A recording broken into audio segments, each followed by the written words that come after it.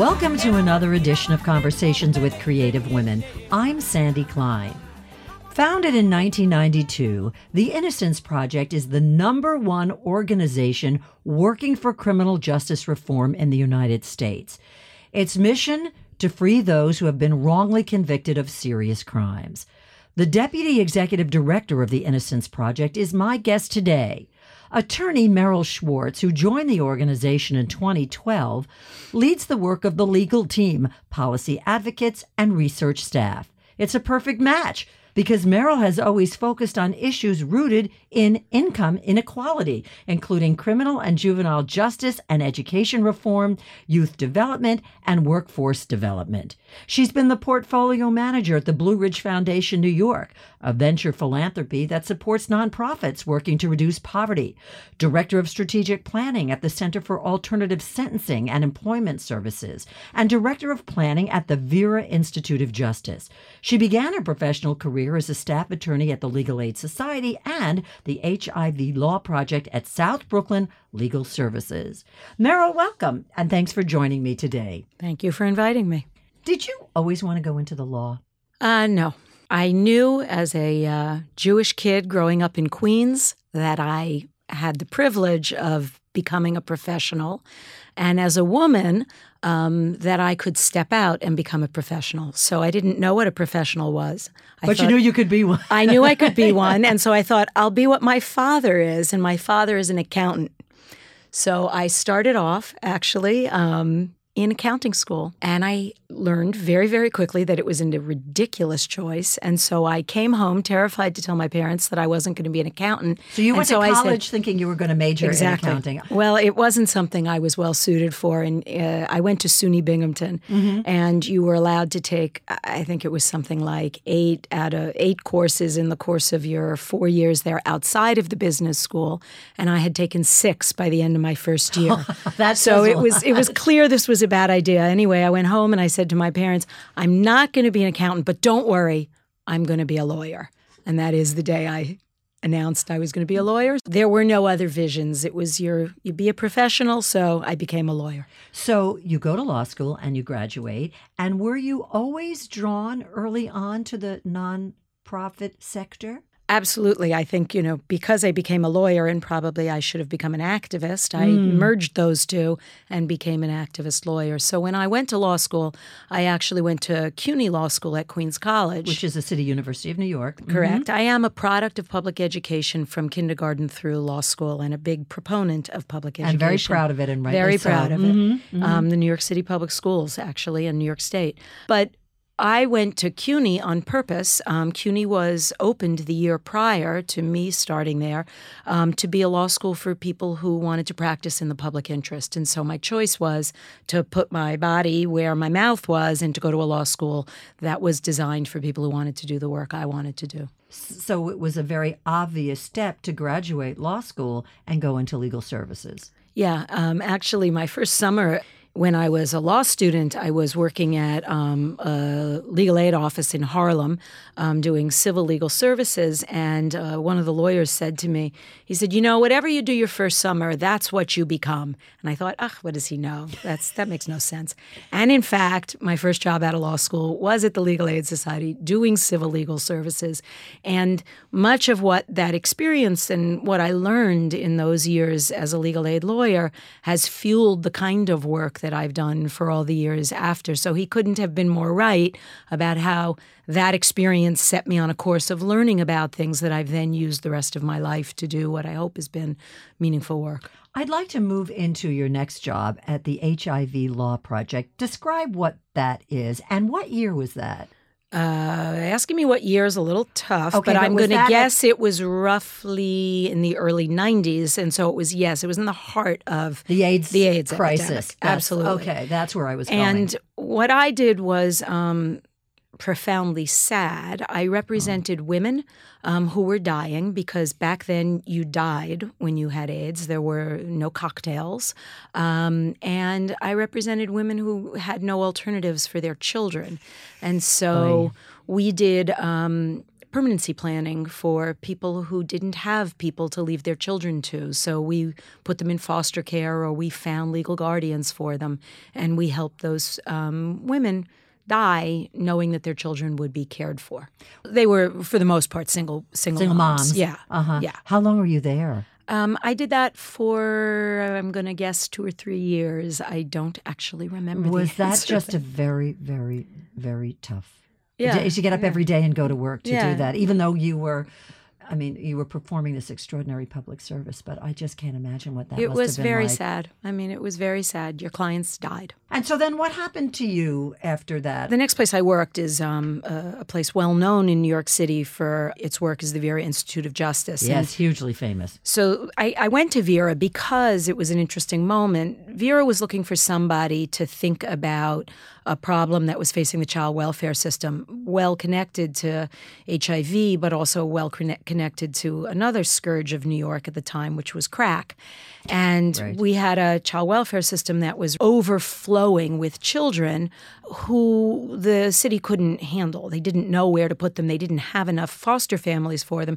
And at the time, the city was basically giving them to their relatives, to grandmoms, aunts, and others. But they were doing it in a way that was complicated. And some of these families were merely getting public assistance to support their grandchildren. And some of these families were getting foster care benefits, which were far more valuable to the families. And it was creating a crisis both for government and for families. And Vera was interested in that problem and what could be done to sort of create a solution to that problem, and was interested in the guardianship law.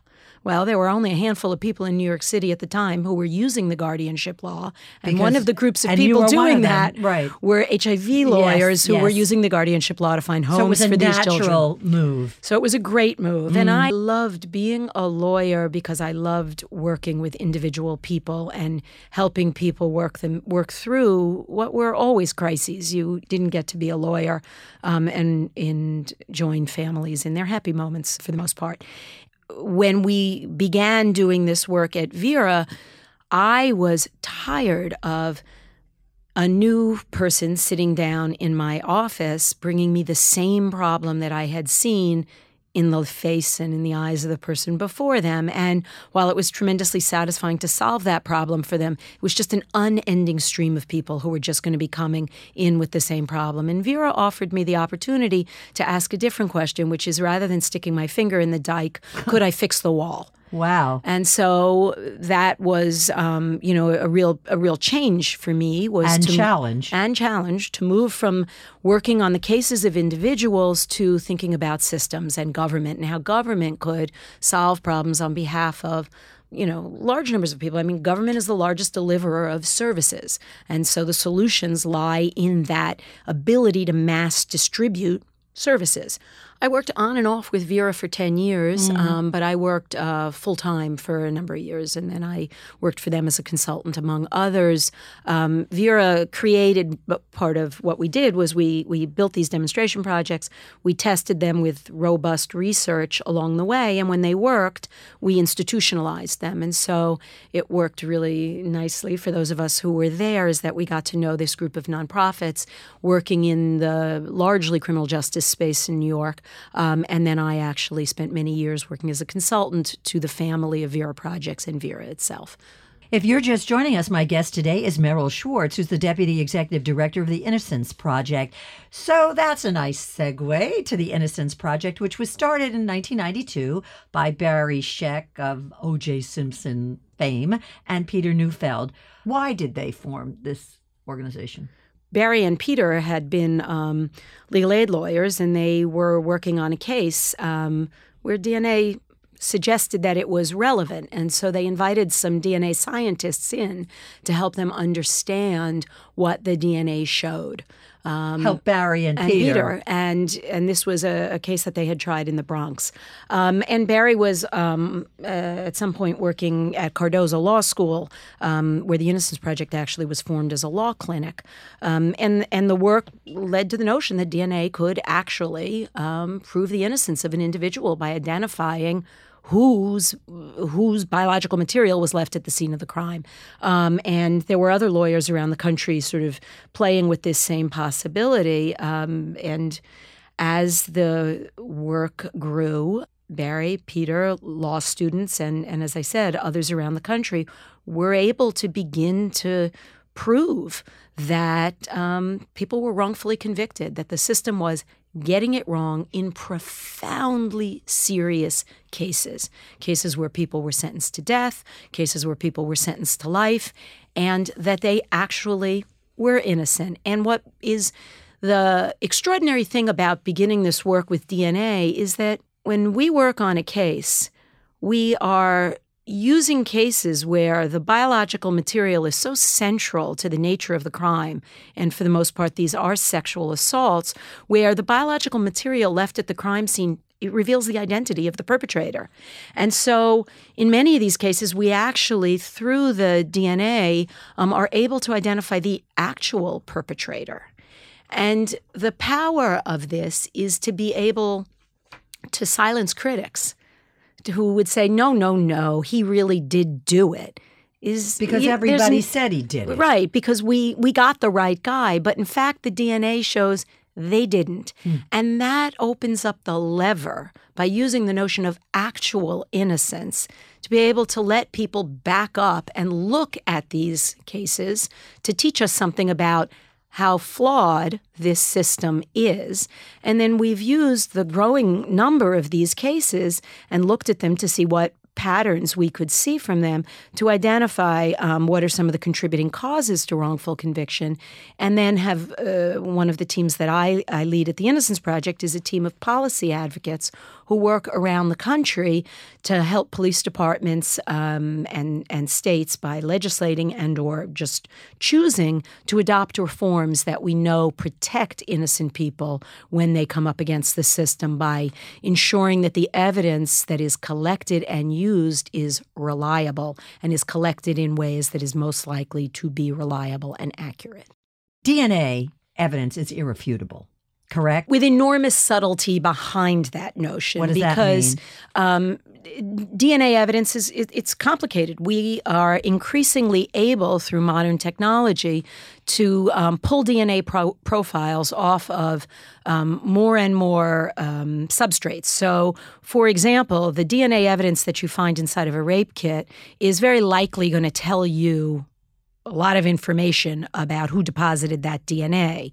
And it is likely going to come from one or two or maybe three sources. So you'll always have the victim's DNA, you will have a perpetrator's DNA, and you might have a consensual sex partner's DNA. That's one scenario. But when you start testing DNA on doorknobs, where lots of people have touched them, you have a much more complicated scenario. Exactly. So while we at the Innocence Project are looking for cases where you're looking at a much more simple scenario, it would be remiss for me to suggest that it's not complicated when we use DNA. 1992 seems so recent. Science is constantly evolving, and our ability to understand the world by looking at science is constantly changing. But that said, we have to really explore the underpinnings of scientific principles before we can rely on them in courts. So one of the pieces of work that's very significant for us is exposing the use of flawed science to convict people. Like? So, for example, people in this country have been convicted of crimes based on bite marks. And that is when a mark on the skin of a victim is determined by an individual typically known as a forensic odontologist to be teeth marks. And those people claim that they can match the marks on that victim's body to an individual's dentition. Now, that has been used in countless courts across this country as the sole physical evidence to link a person to a crime scene and they've been convicted. Well, we had an exoneration not more than 6 months ago in Virginia of a man named Keith Harwood, who was convicted of a brutal rape and homicide. A couple were attacked in their home in Virginia. The wife was raped and the husband was murdered. And Mr. Harwood was convicted based on bite marks. Mr. Harwood was actually serving in the Navy at the time, and based on a ship. And it was pretty clear that the person who had committed the crime, because the wife survived and was able to make some identification, although she never identified Mr. Harwood, may have been associated with the Navy. So he spent over 30 years in prison. Oh, my God. We were able to find DNA from the crime scene, including the rape kit, and it did not come back to Mr. Harwood. It came back to another man who had subsequently died while in prison for committing other crimes. And Mr. Harwood was immediately exonerated because he didn't commit that crime. But he was convicted based on the notion that you could look at a mark on skin. Well, there's no scientific proof that you can do that. To back it up. There's none. And when you just think of it logically, the idea that skin, particularly skin that is on a body that is now, that is dead, where we all can imagine changes shape and changes in its elasticity, can hold that mark. That's one problem, right? Can the substrate hold the mark? The second problem is, who's to say that Sandy's teeth and my teeth are different? We know DNA is unique. We have no reason to know that 10 people don't have the same shape of their teeth. So the idea that you can even match and suggest that those marks, assuming the substrate could even hold it, belong to an individual is ludicrous. But this kind of what some people will refer to as junk science, this kind of science, so to speak, has never been validated scientifically. And yet courts have let it in and allowed people to languish in prison, people who are in fact innocent. But you take this Harwood case, for example, and what screwed him, in addition to this testimony by this forensic professional, is the fact that the victim could not identify him. Well, that's his case is unique. She never identified him. It is correct that over 70% of the DNA exonerations were based on a witness misidentification. Which is apparently awfully common, right? Very common. And one of the things that we work very hard to do around the country is to ensure that when police do lineups, and obviously the lineup and witness identification is a huge tool for law enforcement, and we're not suggesting that it's not an important tool, but that it be done in a manner that we know is consistent with what we know from years and years of psychological research around memory and vision. And so there are several principles that are so important that the police procedures embody these principles to reduce the likelihood of a misidentification. In my doing some research, I'm assuming these statistics are current. If they're not, please correct me. That 344 people in this country have been exonerated thanks to you guys, to the Innocence Project. 344 people have been exonerated based on DNA. The Innocence Project actually worked on over half of those cases, but there is an additional collection of exonerations, a database called the National Registry of Exonerations, which I believe at the moment has somewhere in the range of 1,600 exonerations. I had a feeling 344 was a small number. Right. Those are DNA. Okay, DNA. And in that same statistic, the average prisoner served about 14 years. I mean, Harwood is, that's correct. 2.5 times, more than 2 times that.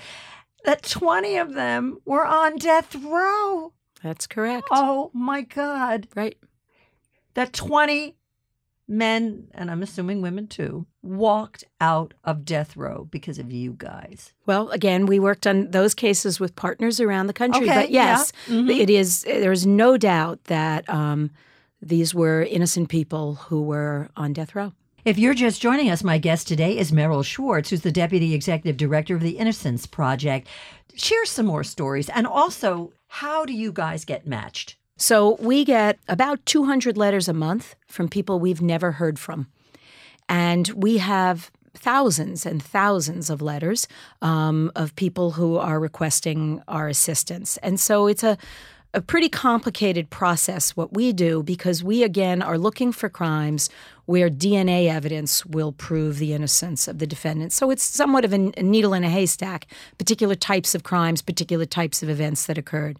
There are 53 Innocence Projects, maybe it's 55 now, in the United States that do the same work we do, representing individuals. Many of those projects, most of those projects, also represent people who can prove their innocence where DNA is not at the center of the case. Is the Innocence Project in New York City the headquarters of the Innocence Project? So the Innocence Project is the headquarters of something called the Innocence Network, which is a collection of these many projects. Many of these projects were created by, they weren't created by us. They were created, about half of them are in law schools as legal clinics in the same way that we are associated with Cardozo Law School. And the other portion are independent nonprofits. Most of them work only in a single state. We are the only national project. We also carry much of the national work by doing the policy work around the country. We are the largest of them by manyfold. But that said, they are all doing the same important work on behalf of individuals. So people do write to us. We investigate their cases to determine whether or not DNA will prove innocence. And that involves finding paperwork from their cases, so original police reports and other documentation that will give us a sense of whether or not biology is so central to the crime. But once we accept a case, we start on this other really complicated journey, which is finding the biological evidence in order to subject it to DNA testing. So if you imagine that we receive thousands and thousands of inquiries, we are years behind at looking at these cases, and these cases are very old because people can't write to us. We can't look at their cases until after they've exhausted their appeals because it's only post-conviction that we can get back into court on their behalf. And so the cases can be 10 years old, they can be 30 years old. And we are looking for literally the evidence that was collected from the crime scene at the time of the crime in the number of states that we work in, which is 43, our colleagues in all the states. And it is a matter of whether or not the police department in that state has a policy of preserving the evidence. So think what happened in New Orleans when Katrina came through. Well, the evidence rooms were destroyed. And so what that means for an individual who's claiming innocence and their case rests on proving their innocence by DNA is that it probably was ruined. It got wet, it got washed away, and they no longer have biological evidence that can be subjected to testing that might prove their innocence. So those are really, really, really tragic cases. Describes a little bit, I think, about the complexity of what it is that we do. Any case in particular just really stand out to you? Well, I'll tell you a story of a case that we just won, which is an extraordinary case because of how hard we fought and for how long we fought and for how strong our client had to have been to have endured this. So the client is a gentleman named Anthony Wright, and Tony was convicted of rape and homicide in Philadelphia. And an elderly woman was raped and murdered in her home, and Tony was picked up mostly because he had some he didn't get along with the local beat cops, and they knew him, and they didn't like him because I don't even recall the circumstances, but not because he had a prior criminal record, not because anything substantial in his history, but because they didn't like him too much. Anyway, they picked him up, and they managed to extract a confession that said that he had committed these crimes. And he immediately recanted and he proclaimed his innocence. And he was tried with capital murder in Philadelphia. He was convicted of the murder, but for a holdout juror was not sentenced to death. Had that happened, Tony surely would have been executed. But thank God he wasn't because DNA has proven his innocence. So we got came on this case, I don't know, give or take 14 years ago. And we fought for many years to get DNA testing in his case because Tony had confessed he wasn't entitled to testing under the Pennsylvania DNA testing statute. And we fought that up to the Supreme Court of Pennsylvania and ultimately were able to obtain DNA testing. Well, when we did the testing, we were fortunate enough to find the crime scene evidence. And what was central to Tony's conviction was this confession. And in the confession, it said that he was wearing clothing that the police claimed to have found in his home. And all along, his mom said that those weren't his clothes, that she bought him all his clothes and he never wore those clothes and they couldn't have been his clothes. And he said, they weren't my clothes. I don't know what you're talking about. So we tested the clothing. And because clothing often retains the wearer's DNA, we tested the inside of the clothing. Everywhere where a wearer's DNA would have been found. And lo and behold, we discovered that the clothing belonged to the victim. To the woman? To the woman. So that was odd, and it suggested that that clothing never was really in Tony's apartment, family home. Someone had claimed that it had been there, and that the confession no longer made any sense because they weren't his clothing. We also tested the sex assault kit and discovered that the semen that was found inside of this elderly woman had been deposited by a man who abused crack, who was known to the police, who was living in a crack house right nearby, who was an older man and was never known in any way to be an associate of Tony Wright's. He died before we were able to meet him and to ask him about that. But we had some pretty compelling evidence at that point that Tony could not have committed this crime. All that evidence was presented to the district attorney in Philadelphia, and they refused to do anything about it. Their position at this point was, well, Tony was there, and he was part of this crime. Long story short, the conviction was vacated, and often when that happens, the district attorney will agree that they don't have enough evidence to re-prosecute the case. However, in this case, they chose to retry Mr. Wright. And over the course of this summer, he was retried in front of a jury in Philadelphia. 2-week case. Everybody testified who was still alive as to what occurred. Well, the jury found him not guilty literally within minutes. And not only did they find him not guilty, they were so upset that this had gone on that they all stayed after the court was dismissed to meet him. Oh, God. And they were unable to meet him that day because he wound up being discharged from the prison, which was not nearby. So I think it was 9 of the jurors returned the next day to his lawyer's offices to meet him and to say how absolutely horrified they were that this had happened to him. So it's an extraordinary story of the recalcitrance of a district attorney to do the right thing when compelled with overwhelming evidence of innocence. But the last thing I want to say about the case is that we've had the pleasure, our lawyers obviously know Tony very well, but those of us who work in the office, we have a habit of meeting all of the clients as soon as we can. And he came up to the office recently, and there were 70 of us in a room to meet with him. And it is the grace and the strength of these people who have endured such extraordinary suffering and who come through it with such extraordinary dignity that makes it possible for us to get up every day with hope in our hearts to keep doing this work. And he is really one of the shining examples, as many of our clients are, of this extraordinary power to fight, and to fight without hate, but to fight with hope. And to have on his side dedicated, committed people like yourself. Who funds you? We're funded by individuals, foundations, donors. Meryl, thank you for the work that you do.